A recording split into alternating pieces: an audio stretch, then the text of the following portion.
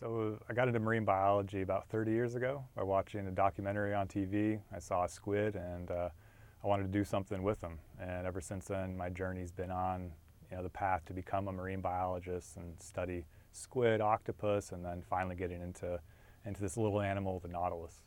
The nautilus is, I like to call them a mysterious, well-known animal because I think many of us know of their shell and their design and math and nature, but their most closest relatives are octopus, squid, and cuttlefish. That's who they're related to. And think of them as a soft octopus and a big shell. So they have a big external shell that they use for protection, which has been good for millions and millions of years, but now it's one of the reasons why they're declining because people are starting to see that shell and want it.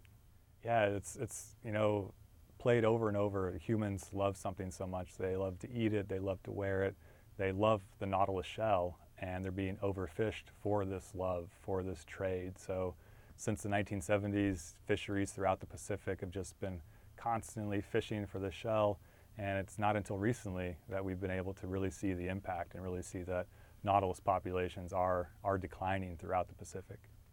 So if nautiluses disappear, it's an indicator of something bigger going on. They're not an apex predator like a shark. They're one of the scavengers of the sea, and scavengers are important because they bring that energy that winds up at the bottom of the ocean back up into the food chain.